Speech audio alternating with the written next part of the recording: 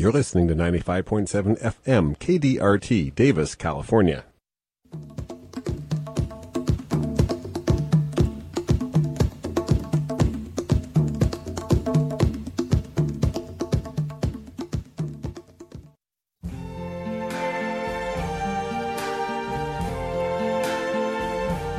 I see trees of green, red roses too. I see them bloom for me and you, and I think to myself, what a wonderful world.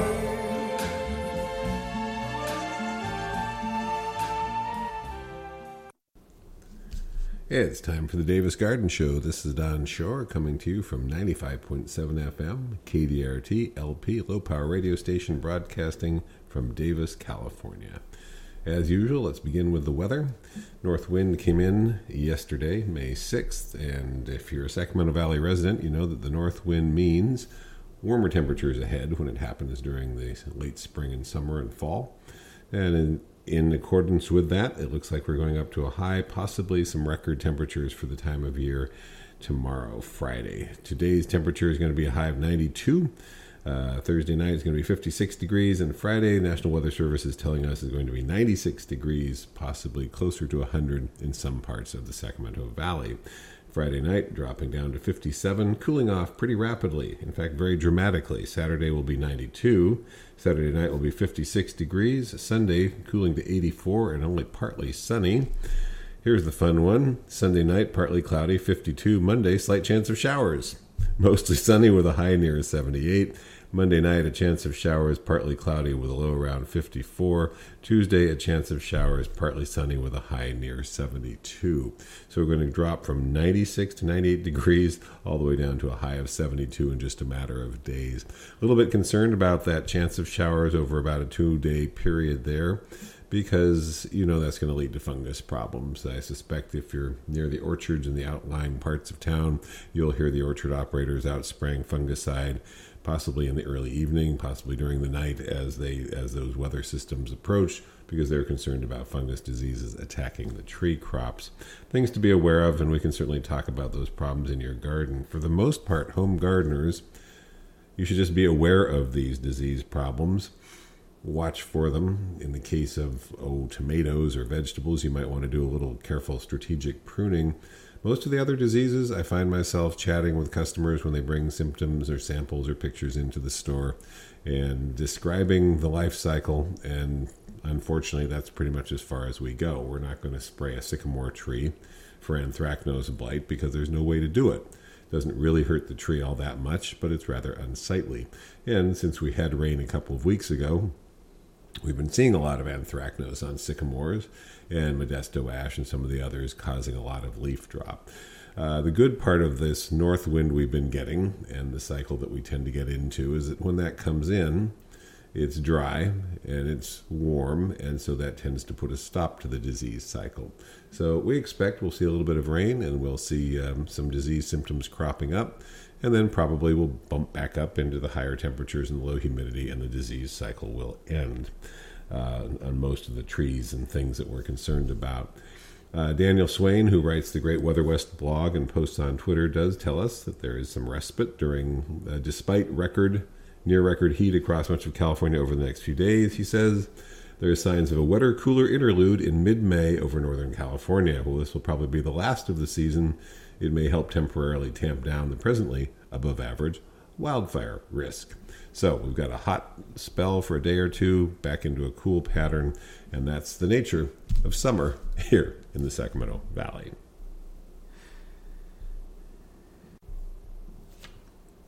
The UC Davis Arboretum encompasses 100 acres of gardens for active recreation, teaching, research, and peaceful contemplation. The Arboretum offers guided tours, educational programs, performance spaces, and exhibits for water-wise gardening. UC Davis Arboretum gardens are open 24 hours a day, every day of the year. For more information, you can call 530-752-4800, or better, at the moment, visit arboretum.ucdavis.edu. I want to mention one of the upcoming events at the Arboretum. All the outdoor sales and such have been canceled, but they do have a social media event that they'd like to bring to your attention. It's running currently April 29th through May 31st. It's called May Madness, and you can go onto their Facebook page and fill out a bracket. Okay. Basketball fans know what's going on here. Then you can vote along with the rest of the public on which California native plants should win in a social media showdown throughout the month of May. You download, fill out, and share your May Madness brackets. Vote for your favorites on the Arboretum and Public Garden Facebook page and Instagram stories throughout the month. So you can't go to any events there. There's no sales happening, but the Arboretum wants to keep you engaged. It's really simple. Go to the UC Davis Arboretum Facebook page and you can have fun with the California Native Plant Showdown May Madness. Choose your brackets now. We'll be reporting back later on who wins.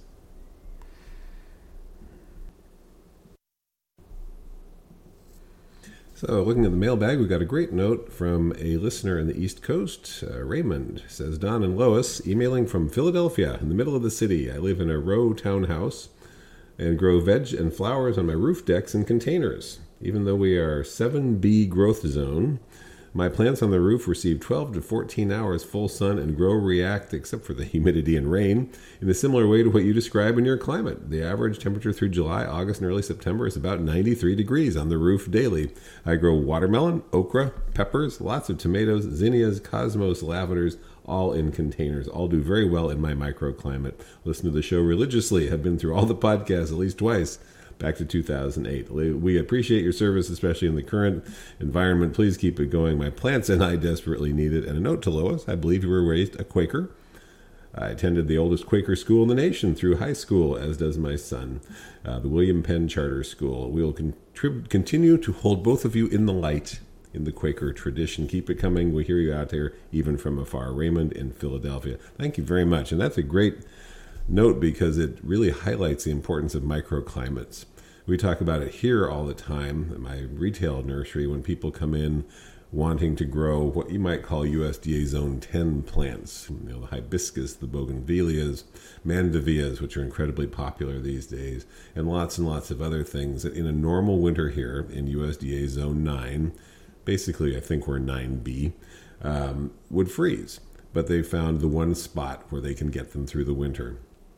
You have a much more extreme microclimate there, which is that you're taking advantage of the elevation, being up above the canopy, and that 93 degrees comports with our average high temperature here in the Sacramento Valley. July and August are both around 93, and we're at least 90 mid-June, and through much of September is our average high temperature, and it's very common all the way into October for us to have temperatures in the 90-degree range. In fact, the latest date of 100-degree plus weather here in the Sacramento Valley is in the second week of October. The big difference, of course, is our humidity is very low, so we don't deal with the fungus problems that you folks have back there. But you've really illustrated the benefits of looking around your house and yard as you begin to garden and figuring out where you'll get the maximum hours of sun. If you're looking to grow those things that are a little too tender, a place where there'll be some extra protection in the wintertime. At my house, it's the southeast corner, where I have clustered now a jacaranda and a bougainvillea, and my brugmansia, which is the angel's trumpet, is nearby. Those are all things that are on the edge of hardiness here in the Sacramento Valley and freeze back, but will recover more quickly and be protected somewhat from extreme cold because of the place right near the house that I've found. Up on the roof is a great place to garden. Many people do find quickly, as landscape architects and designers try to do rooftop gardens, it's a much more extreme environment than they're accustomed to.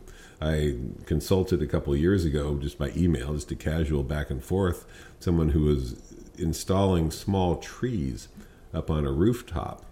And as they described the environment, I quickly concluded that it was going to be very akin to a desert.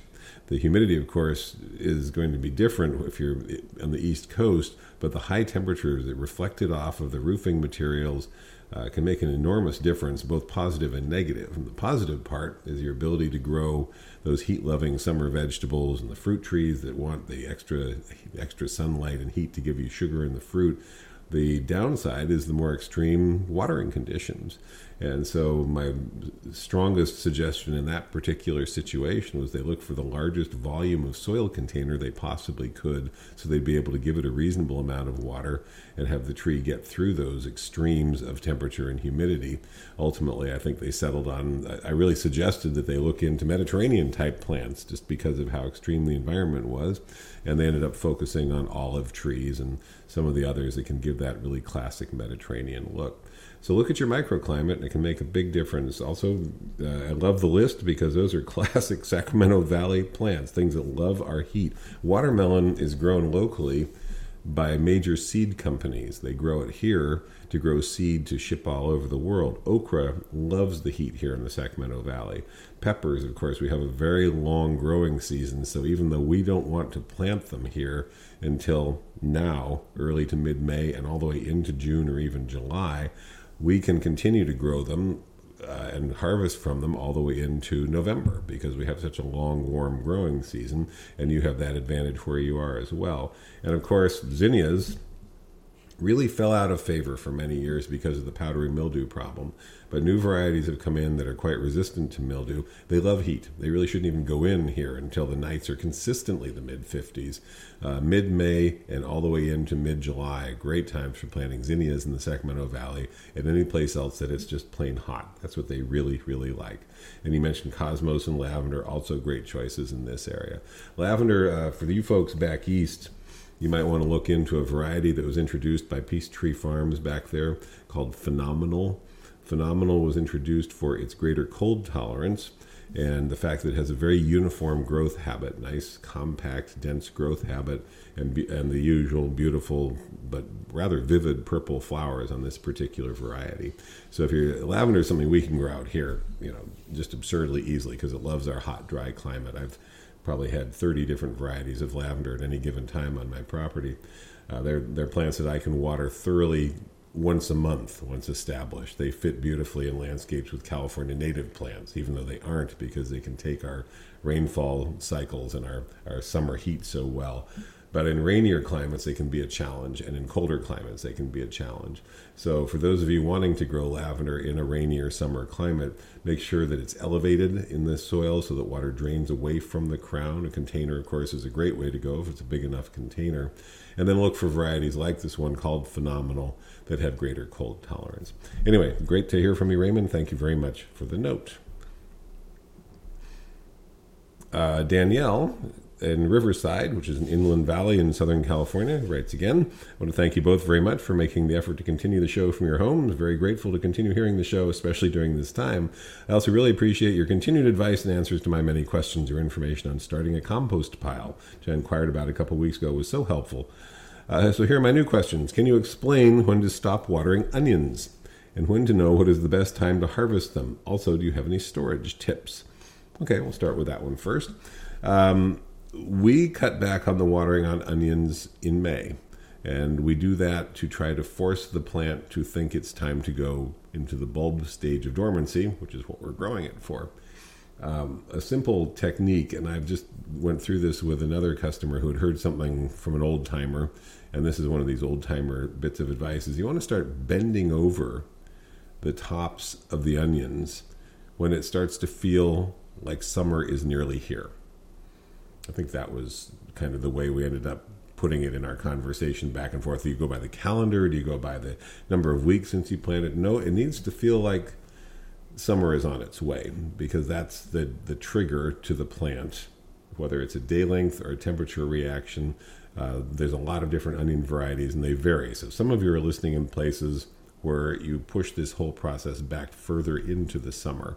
You didn't plant until spring. You're probably not going to start this until June or July, perhaps later. Maybe you could let me know. But here, we plant onions, here in California in general, we plant onions in the fall. We plant them in November when they come in bare root, or you plant little 6-packs or seedlings out in late October or November. They grow through the winter. They grow very vigorously in the late winter and early spring. And then as they get the urge to flower, you want them instead to go dormant and form a bulb. And the simple way to do that is to start cutting back on the watering. Usually here we start cutting back end of April. We water about half as often, but we don't want to desiccate them. We don't want to stunt the plants. And then we take something like a leaf rake, or he heard of using a blanket or some kind of tarp, and you pull it over the tops and you bend them over, not to break them, but to just kind of crimp them. You're trying to kind of fold them over to somewhat break up the flow of water from the roots up to the top. And what that does is it triggers the bulb to start shedding leaves and start forcing energy and storage of starches and sugars, which is what you're growing them for, down into the bulb. And you don't stop watering completely unless you're really in a hurry, because you want the plant to shed its roots gradually. So you water half as often and you bend them over a bit. And the next time you water, you bend them over a little bit more until you've more or less folded them over, not broken them, but crimped them over. And about 2 weeks into that process, you'll notice they start going into a dormant phase. And you can poke around. It's okay to dig down. By the way, you can dig them up and use them. Nothing wrong with that at all. You can use them even in the green form. But you can poke around and see how things are going, because varieties differ as to how quickly they form the bulbs and how quickly they're ready for you to harvest. Another technique I've heard is to take a spading fork as you're doing this, in conjunction with doing this, and loosen the soil around the roots. All that really does is break up some of the roots and hasten the process. So you're just trying to force the bulb into dormancy. If you do nothing, it will happen automatically, but many varieties will flower. And when they flower, they end up with a hollow core and they don't store as well. So we're trying to get them to form the bulb without flowering if possible. I can tell you that in the years I've been selling onions, I get complaints about Italian red torpedo flowering and being hollow and not storing as well, much more consistently than other varieties.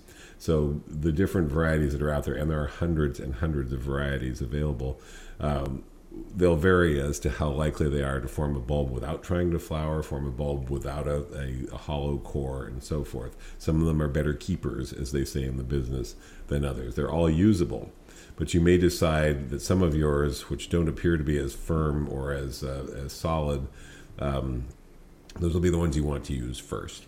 And really the key with storage is keeping them in a relatively cool, dry place. Most people find their garage is perfectly suitable. It doesn't have to be refrigerator cool. It doesn't even have to be lower than room temperature necessarily. Best to have some good air movement, but most important is that however you store them, it's best if they aren't touching each other, because you do get rot in onion bulbs, and if one rots, it spreads very rapidly to the others, and pretty soon your whole bin full of onions is ruined. So it's best if you can spread them out on trays or racks that have air circulation underneath the bulb, at least for the initial period of storage. And most people find that they can just set them in you have a pantry still? Some houses have pantries. Your garage, someplace like that, and get them a little up off the counter so that there's some air gap underneath them, preferably not touching, and they should store just fine. Generally, the sequence we use them in is red ones first, because they tend not to store as well. There are some exceptions to that. Walla Wallas and yellows should keep longer, and so you can check as you're buying onions whether they're called keepers or better for storage, or whether they're better for eating fresh as quickly as possible. One of the most phenomenal resources on the subject of onions is Dixondale Farms down in Texas. They ship all over the country, probably all over the world, and they have a lot of information about the different types of onions that are out there, and whether they're keepers or whether they're grown for size or whether they have real sweet flavor and so forth. Onions are a surprisingly complicated subject, but the idea is to get them to form a bulb, preferably without flowering, and here in the valley, and also where you are in Southern California, that process starts in the month of May. Second question, I have a few cherry trees that I'm working on turning into cherry bushes. By the way, I planted these after I heard about your warning about the cherry worms, Don, but so nonetheless I have them, and most of them are doing good so far. They've been in the ground almost a year and look good, except two which didn't leaf out yet. have attached some really bad pictures. Well, they were fine. The two that didn't leaf out require 500 hours, Craig's Crimson and Royal Rainier. Was I being too much of a wishful thinker? With the chill hours here in Riverside this winter, we got 350. I have other fruit trees that require 500 hours that do good here. That's why I took a chance on these trees. Thanks again for all your help, Danielle. Chilling hours on cherries are pretty accurate. I mean, we know that the chilling hours model has some issues in terms of not accurately describing the way we go into and come out of dormancy. We now talk about chilling portions because the newer model takes into account the fluctuations in high temperature that are problematic during the winter, especially in Southern California, that have a tendency to undo the chilling hours. And so you'll be going along fine. This has happened in Northern California too. We have most cherries that are grown up here need about 700, 800 chilling hours. We get that. We average 800 chilling hours plus here in the Sacramento Valley and in the cherry growing region, which is not far from here. There was a year, 2015, which illustrated this model complication very well. We got 800 chilling hours. We got 900 chilling hours that year, actually. But there was a spike of about 3 days in January when the high temperature was in the upper 70s, which happens here. And it also happens in Southern California. One of the nice things about living down there is that in the middle of January, it can be in the 70s. You can go to the beach. But the effect was to undo the chilling hours. And so the chilling portions, as they call them, did not meet what the cherries needed. And the cherry crop out in the Stockton area, the Bing and the well-known commercial varieties, the crop was about half off. It was about 50% of normal simply because of that disruption in the chilling portions. And so I'm guessing that the varieties you chose could be problematic where you are in Southern California. You might need some of the even more low chill types that have come on the market since Craig's Crimson and Royal Rainier were introduced years ago. And there are some low chill cherries that Dave Wilson Nurseries sells. The effect of insufficient chilling is delayed foliation. One of the most common symptoms of inadequate winter chilling or incorrect winter chilling portions is delayed foliation, which is a fancy term for leafing out late. The tree isn't harmed all that much. I suppose it's stunted somewhat by it. But other trees will be leafing out. You scratch the bark, it's still green, everything is fine, but it's simply not leafing out correctly. And then ultimately, it likely does. It probably will. So you're taking a bit of a gamble that there will be years where you'll have the tree leafing out, the tree trying to bloom, the bloom's not developing properly, pollen tubes don't develop because of the incorrect or insufficient or discombobulated chilling, and the fruit doesn't set. It doesn't mean the trees aren't worth growing. It just means that those particular varieties, in your case, there will be years where you won't have good fruit production. I do think that you've chosen well in terms of keeping it smaller so that you can possibly manage the spotted-winged Drosophila, which is the fruit fly that lays the eggs that cause the worms that have pretty much ruined cherries as backyard trees everywhere in the United States at this point. I get customers who are bound and determined to grow cherries. It's usually guys. It's usually engineers. They want to know every detail about what they would need to do, and I've gone through this with more than one. I say, buy the dwarfest variety on the dwarfingest rootstock you can. Craig's Crimson is a good one because that's a slow-growing, somewhat dwarf cherry. The rootstock Colt is out there and very common. Dave Wilson Nursery uses that one, and it's a dwarfing rootstock. So you put a Craig's Crimson slow-growing cherry on a dwarfing rootstock, you could actually grow it very easily, keeping it under 8 feet, and have the branching, and then the spurs will form, and the fruit will develop on what will look like a cherry bush. And that's a great way to do it. I believe that one's also self-fruitful, so you wouldn't actually need a cross-pollinizer. Then the key would be excluding the spotted-winged Drosophila. So all you've got to do, he says ironically, is get some kind of a barrier that a fruit fly can't get through. When this was tested here at the Fair Oaks Community Garden up here in Northern California in the Sacramento area, it's managed by the Sacramento Cooperative Extension, they just built a frame around a cherry tree out of PVC, covered it with the kind of material we sell as frost blanket, sometimes called floating row cover. So it's a gauze-like material. It's pretty sturdy, but you do have to figure out a way to secure it around the tree so that a fruit fly can't get in. The fruit flies are pretty small. They're not very bright, but they're very small, and they can get into small holes. And they did this when this spotted-winged Drosophila first showed up at Sacramento. It's been almost 8 or 10 years now. And they got very good results. As long as they were able to completely secure it around the tree, they got worm-free fruit. So this has a couple of options. One, with a smaller tree, like you're describing, the Craig's Crimson, on a slow rootstock, pruned properly to keep it bushy, you potentially could cover it. But you can't just throw the stuff over the tree like you might for birds. You have to literally enclose the tree.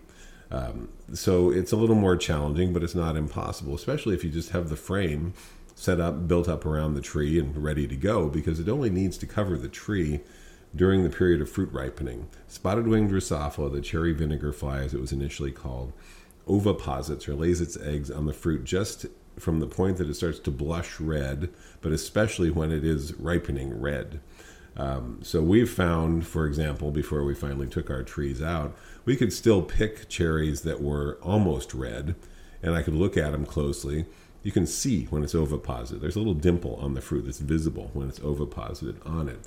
And I could find clean fruit and fruit that was going to be infested shortly and avoid the worms in the fruit that way, though it meant we were eating our cherries slightly underripe. But more to the point, as soon as they are slightly straw-colored, is the term they use, that's when commercial growers begin the sprays to prevent the cherry vinegar fly or spotted-winged Drosophila. And that is when you would need to cover the tree to prevent the ovipositing on the fruit. And then you take the covering off once you've harvested the fruit. For those of you that don't want to go that far, don't have a tree you can cover completely, or just don't want to do all this hassle, you can actually just cover a branch. I mean, the fruit is very visible. Here in the valley, it's not coloring up yet, but we're very close to that. You can take that same material, the frost blanket, or floating row cover as we call it, and sort of swaddle one branch, wrap it around that branch, attach it with some clothespins. Clothespins would work fine. Just folding it over in such a way that there's just no point of entry that's easy enough for a fruit fly to get into. And at least the fruit on that branch will be unaffected. We've stopped selling cherry trees quite a while ago. For those of you that have them, this is one way, and we're right at the point, very nearly at the point where you'd want to start doing this. You could protect at least some of the fruit and make sure that it would be worm-free just by getting some of the floating row cover and covering a branch or two. It's not that difficult to do. It's very similar to the idea of bagging apples to prevent the codling moth, which, by the way, it's just about the time to do that as well. You're essentially making a barrier and leaving it on at least that one part of the tree, or covering the whole tree if it's small enough to do that. So I do think you can probably manage this, but I suspect that where you are, there will be years when you get fruit on your Craig's Crimson. Not so sure about that Royal Rainier. But just to be sure, if you really want cherries, you might go to the Dave Wilson website and check out the newer low-chill cherry varieties they've introduced, which are apparently very good quality fruit. Then realize you're going to take out the center, prune them back, late summer pruning to control the size, keep them bushy, so that you, maybe a two-person job, could cover those trees to keep the worms out of the fruit. Thanks again for the note, Danielle. Always glad to hear from you.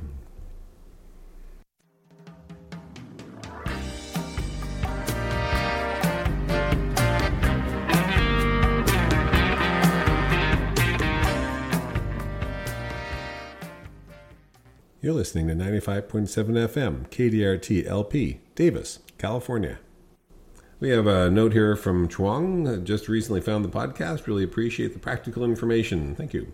We're in the process of moving into a new construction home in Southern California's Inland Empire. From what we have read, the topsoil is typically removed. Yeah. Our goal is to have a backyard orchard and a small vegetable garden. What would be your suggestions to get started on the right path so we would not have to waste time later on? Thanks. This is actually a really important question, and it's something people deal with in our area where there are new subdivisions going in. It's a region of good agricultural soils, but odd things have often been done to the soil at the time that the area was subdivided. Topsoil can be scraped off and sold for other purposes, and then when they go to build homes, they bring in fill, which may or may not be of good quality. We've seen this happen. We've seen it play out here in an area that has some of the best agricultural soil in the world, and people will go to plant in a new subdivision. Yes, you folks up in eastern woodland. I'm talking to you. Some of the area that was filled was they brought in very dense clay-type soil, and people are struggling to get things established. And this street over, trees do great because of the way the area was graded out at the time that the houses were built. So if I were dealing with new soil in a new subdivision, I would do a little research first to find out what kind of soil is or was prevalent in the neighborhood. I mean, that's a good starting point. 3 Google search terms worked well to bring you to the same resource that I use, the UCD Soil Web, UCD standing for UC Davis, LAWR Soil Map. LAWR is a Land, Air, and Water Resources Department. We used to call it Soil Science. Or the UCD Soil Map. Any of those Google search terms will bring you to an amazing Google Earth overlay interface, whatever you want to call it, map, where you can zoom right down in almost any part of California to your neighborhood, unless it's been heavily urbanized for a long time, and see what was there before they began the subdivision process. And that's at least a good starting point. It's just a starting point because, as mentioned, they've done some funny things to your soil. But at least you'll know if you were on a silty loam, sandy loam, clay soil, and so forth. It requires a little technical jargon. You have to wade through some of their stuff, but you can get a good feel for what you were beginning with. I mean, my very first garden when I was a teenager was on sandstone cliffs near UC San Diego, and there was no soil per se. We had 7 to 10 inches of rainfall a year. It was just basically sandstone. So my father, when the house was built, brought in a foot of topsoil. That was my garden. My garden was essentially in a very large container. I didn't know that until later, that I was essentially working with a sandy topsoil fill on top of sandstone. So if I watered for 20, 25 minutes, my neighbor on the next side would put his head over the fence and say, "Hey, your water's running off into our yard again, Don." And I'd realize that I had saturated that 1 foot of soil. That was all I had to work with. By comparison, here, my farm in Dixon, a trench was dug through the property for the local irrigation district that went down 16 feet. They left that open one day. I was able to go down in there and see that I had, all the way down to the bottom of that 16-foot trench, a fine silty loam without any B zone. Any of you who know your soil science know what that means. I had good, well-drained soil all the way down as far as they dug.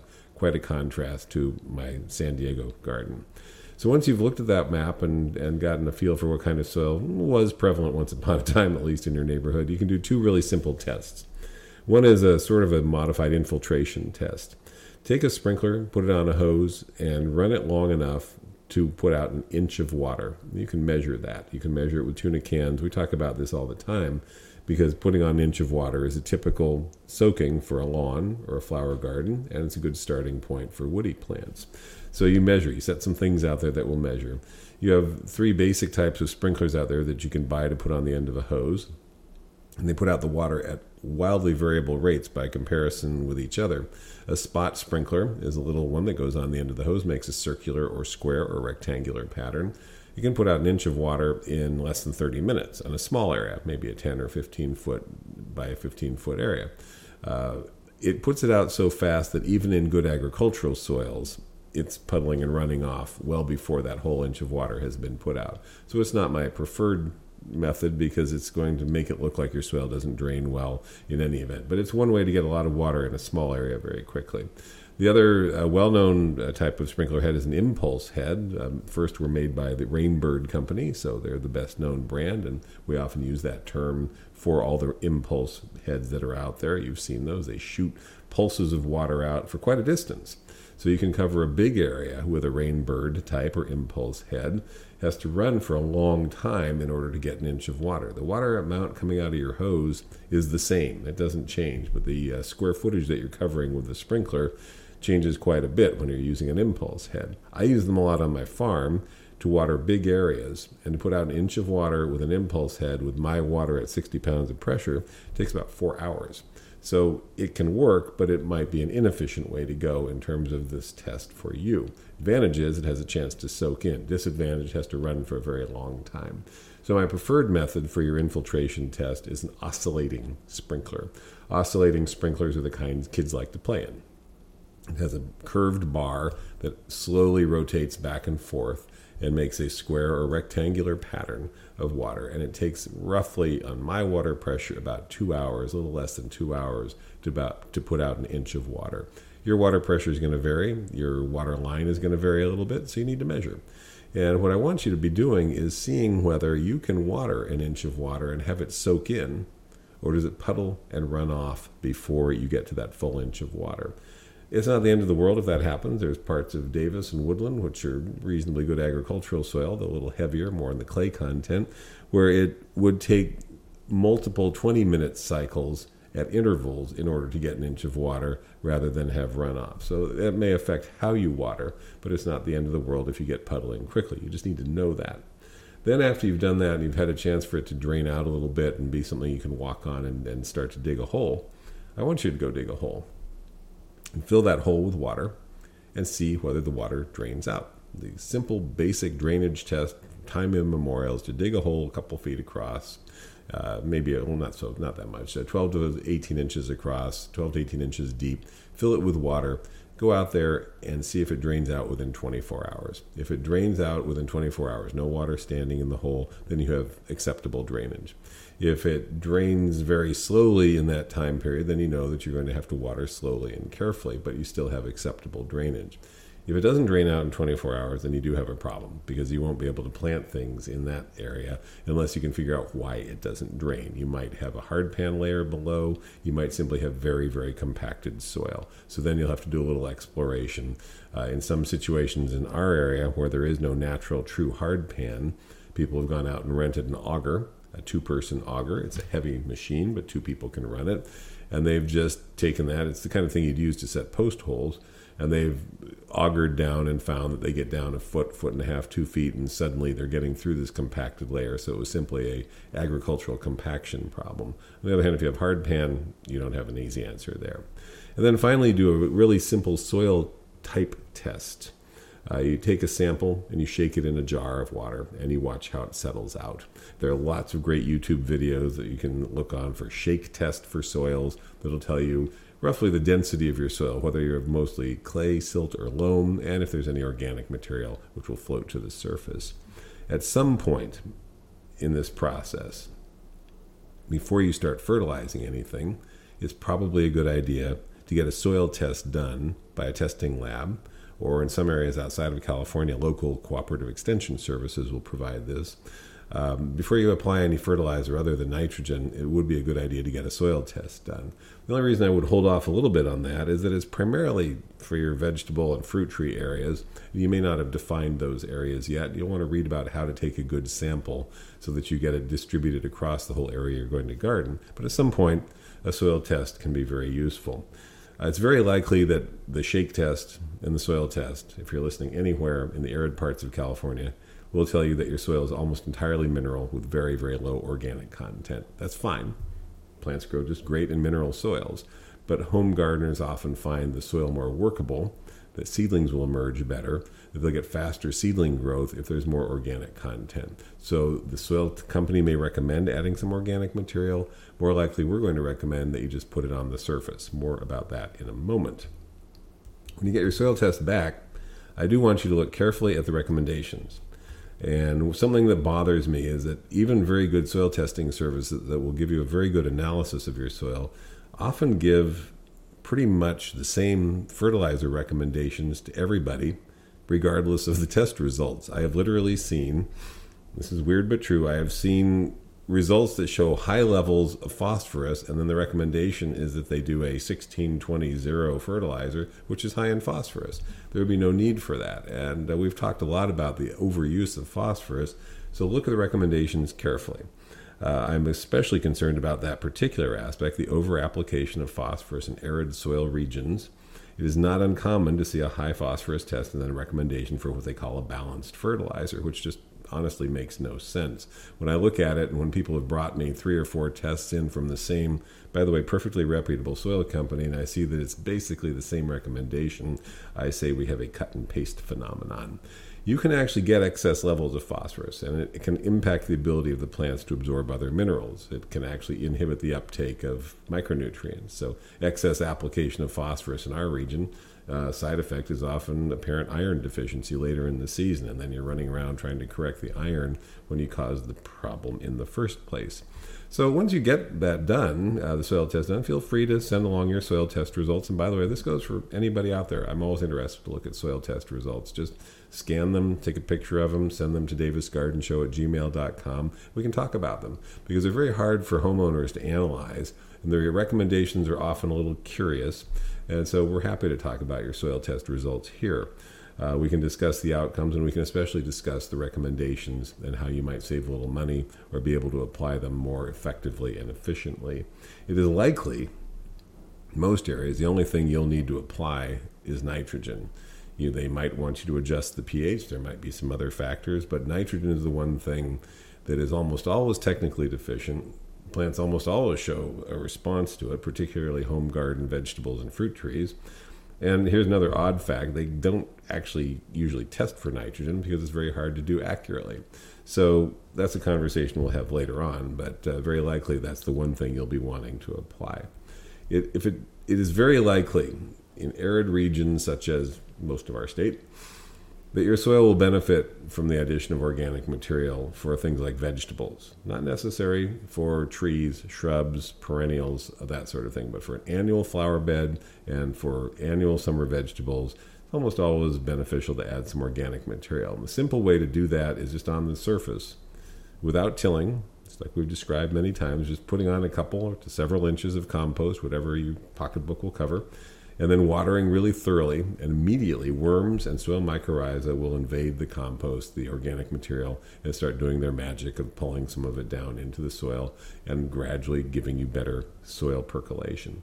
If your soil doesn't drain, or if it's very difficult to apply an inch of water without significant puddling or runoff, you may want to resort to raised planter beds. They shouldn't be your first answer. They should be a later possible answer because of the drawbacks we've discussed before about raised planters. They're a little harder to manage. But a raised planter can be as simple as stacking up some interlocking pavers that you buy from the local rock yard or blocks. You can actually make them from hay bales. I've seen that, not planting in the bale, but using them to surround an area. Or, of course, they can be built from long-lasting wood or composite materials, which is considerably more expensive. And then you're going to fill them with some kind of soil that you buy locally. And you're essentially at that point going to be treating them like large containers because you will have a totally different soil in there than what is in the rest of your yard. Very high likelihood that it'll need much more frequent watering and frequent light feeding, because it won't retain moisture and won't retain nutrients well. But it has advantages, which is that you can plant right away. Seedlings will come up more readily because you're putting in a much looser soil and so forth. However, before you go to the expense and complications of raised planter beds, you might want to assess whether you just have a problem with surface compaction. This could go all the way back to the construction process of having big equipment driving back and forth and packing down the soil in your area, especially if you have denser, silty, or clay type soils. Oftentimes people find they can break up the top inch of soil the first season. They can use compost and carefully timed tilling right before they plant, and they can achieve the desirable soil tilth, T-I-L-T-H, a great word, tilth, which is a term that just refers to the desirable texture of the soil. This is one mechanical disruption. We are always telling you not to till, reduce tillage, blah, blah, blah, but let's not get too dogmatic about it. Row crop farmers in this area who know what they're doing will often till and drill in seed, and they till so that the seed will emerge from lighter, looser soil. They're doing it to make a better seed bed. So we don't want you tilling every year. It's not necessary. But like those row crop farmers, we will sometimes break and amend just the surface just to create a better seed bed and let seedlings and annual flowers. This goes for flower beds and vegetables, not fruit trees, not woody plants, flower beds and vegetables that one time. And then subsequently, continue layering on compost each growing season, and you'll find you don't feel the need to till. The urge will go away because the soil tilth will be where you want it to be. In general, for woody plants, trees and shrubs, whether they're fruit trees or ornamental trees, your native soil is the very best thing to plant them in. I know that sounds many people find it hard to believe this when they're in an area with heavy soil. They shouldn't dig a hole, take that away, fill it with something good, and plant in that. But that's actually the worst thing you can do, because the roots, it's well known after many, many years of research, that the roots in a different soil texture will not readily penetrate into the native soil. So you end up with a tree that's not well anchored. You end up with moisture trapped around the crown because of the stuff you put in and because the soil doesn't drain well. You make a bathtub, essentially, and we know that's not desirable. So in general, your native soil is the best thing to plant them in. The thing to backfill the planting hole with is the soil that came out of it in most cases. We don't amend the holes, and we don't replace the native soil with something with a different texture. We plant right in the native soil for best results. But you'll often hear that trees need good drainage. Flowering cherries, fruiting cherries, many types of trees prefer good drainage. What that means is you don't want water standing or around the crown for significant periods of time, right against the trunk, because it can lead to crown rot. And that includes most of our fruit trees, particularly cherries, if you're still growing them. Some trees are quite tolerant of poor soil. Other trees are a little fussier about it. But for the trees that prefer good drainage, let's put it that way, which includes many fruit trees, if your drainage test showed slow percolation, then you may want to elevate the whole planting area. And what I mean by that is just make a mound. Take some soil and build it up so the water always drains away. 6 inches, a foot, have an elevated area where you have these trees. Now you'll have to make a basin probably around each tree at first so that you can water it individually as the root system gets established. So you'll end up with trees 6 to 12 inches above the surrounding grade in an area that is graded that way for that purpose. And then those trees will have their own ring of drip emitters or their own basin so that you can give them proper watering when they're young. Ultimately, the roots will get out throughout the mound and even into nearby soil areas. But making the mound will ensure that water will percolate away from the crown of the tree when the soil is saturated. You can build up the mound with blocks or timbers, or you can just, if you have the right kind of soil, just create it by pushing dirt around. So when you see something that the tree needs good drainage, kind of another way of saying it's prone to crown rot. And I keep mentioning cherries because they're famous for it, but it goes for some other types of trees as well. And so it might be a good idea if your soil doesn't percolate well, doesn't drain well, to elevate when you plant, elevate the region, the area where you're planting. There's a couple of resources. If you have a local cooperative extension service with your nearby college or university, they likely have information about soils in your region. And they may be aware of, particularly farm advisors are very likely to be aware of, special issues you might encounter with soil pH or deficiencies or excesses of particular minerals. In our region, for example, boron is a common naturally occurring mineral. Plants need boron in small amounts. The amount that we used to have in our Davis water, and that is not uncommon in Davis soils, was over 100 times what plants needed, to the point that we would actually see boron toxicity on certain sensitive species. If you move to this area, your local nursery could tell you that. Master gardeners could tell you that. The cooperative extension folks and the farm advisor could tell you that. You might call the university, the department of whatever, the soil science or agronomy, or you might call your local county agricultural commissioner. The reason I mention that is that that's the agency that houses and manages the logistics for the cooperative extension and the Master Gardeners program to some degree. It varies from one region to another. Master Gardeners actually in general can be a good source of information. I'm a little less comfortable with that recommendation because the programs unfortunately vary in quality. They're county-based, and some of them are great and some of them are not so great. I don't want to get into particulars. We have an outstanding Master Gardeners program, Yolo and Solano County area, and they call on experts from UC Davis very commonly to come in and give their presentations. But it varies. So they're at least, however, supposed to be evidence-based in their training.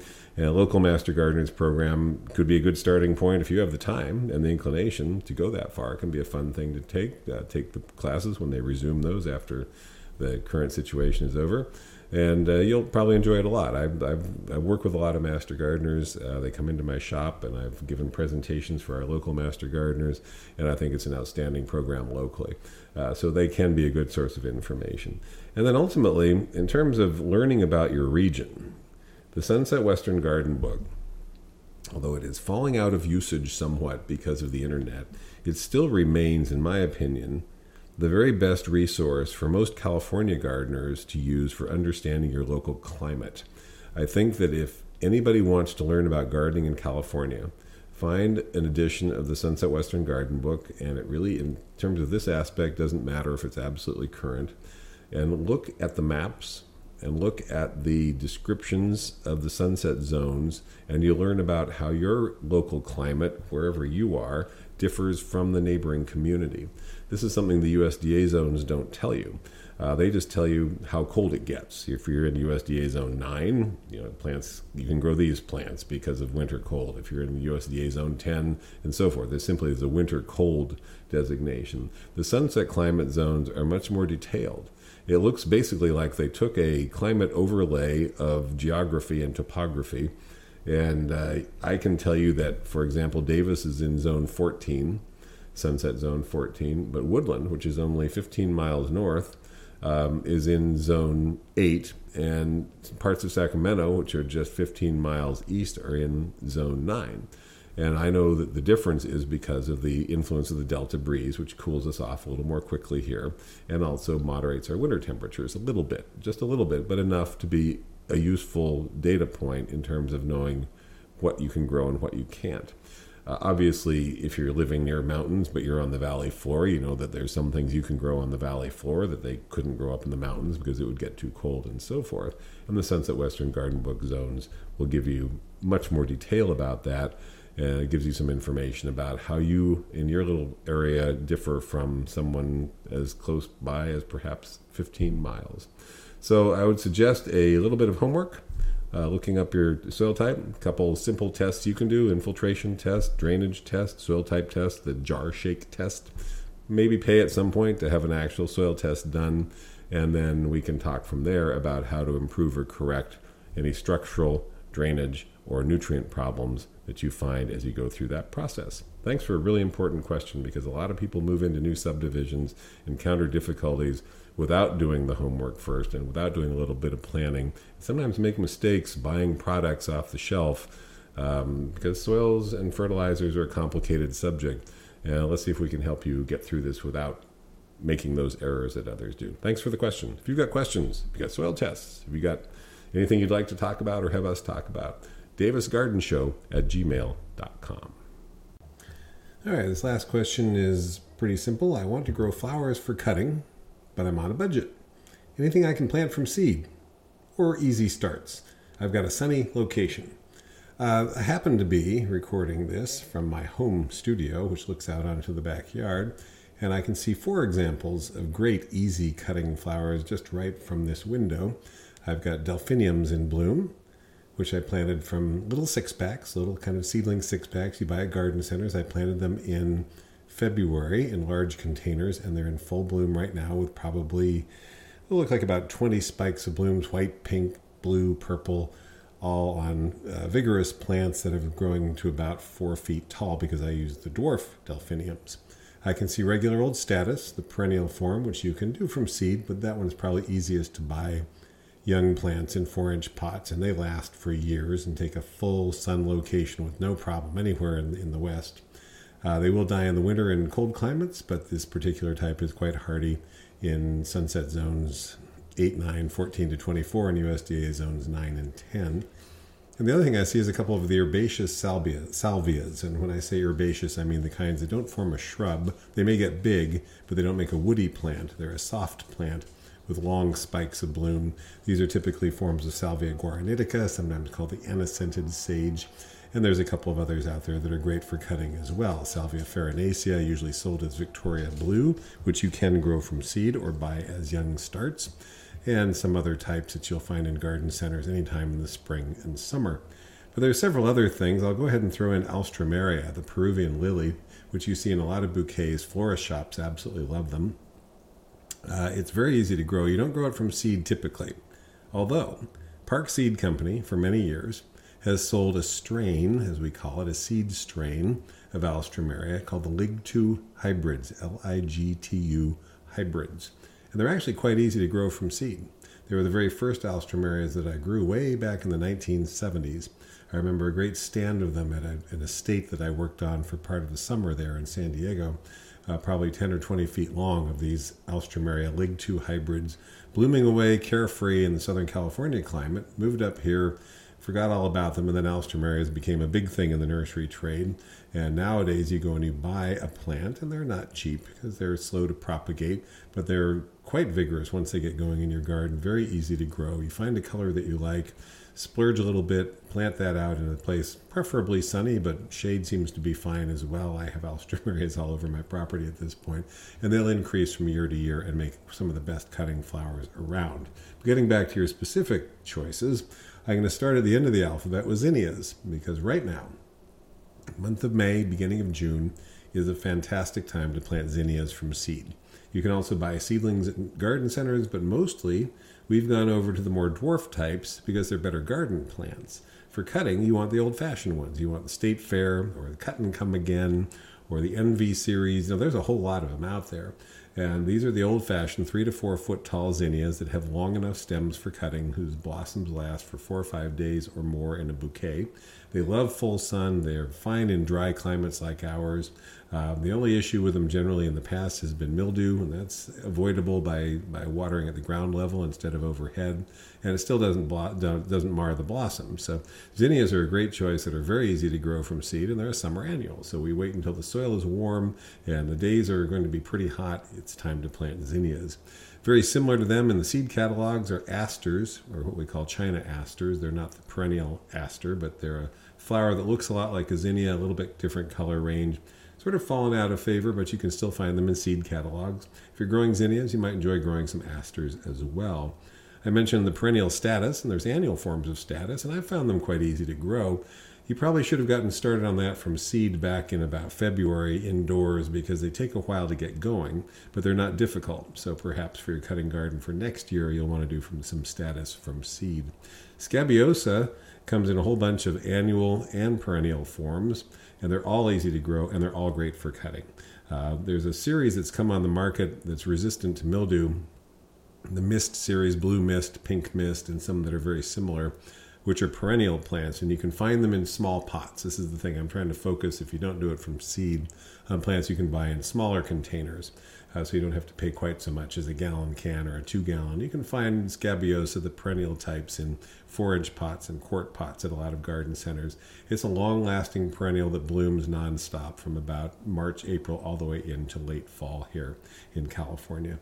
And then I would be remiss if I don't mention sunflowers, because, well, we think of sunflowers as something we grow for seed for the birds or for the vegetable garden. There's a lot of cutting sunflowers on the market. It's a huge group of hybrids that have come out that are, some are pollenless, so they make great cut flowers. Some of them are cluster blooming or multi-blooming, and those are great for very easy to grow, something fun for kids because they sprout readily and will grow rapidly. So they give you quick results. Now is a great time. The month of May, June, all the way into July, you can continue to plant sunflowers. Also a couple to look for, gomphrena, strawflower. Those are both fun for cutting and easy to grow in full sun. There are bulbs we plant now for bloom in the summer. Gladiolus is one, and dahlias are another. Easy to grow. You're going to have to buy bulbs or tubers or growing plants in the case of dahlias in some cases. You're going to have to search around for the old-fashioned dahlias, not the dwarf ones. The ones that are going to be big enough to have stems that are long enough for cutting.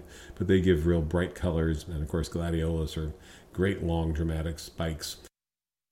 Make a note now for next fall. Leave some room for sweet peas, snapdragons, and stock. You've been listening to the Davis Garden Show, 95.7 FM, KDRT LP, broadcasting from Davis, California. Thanks for listening.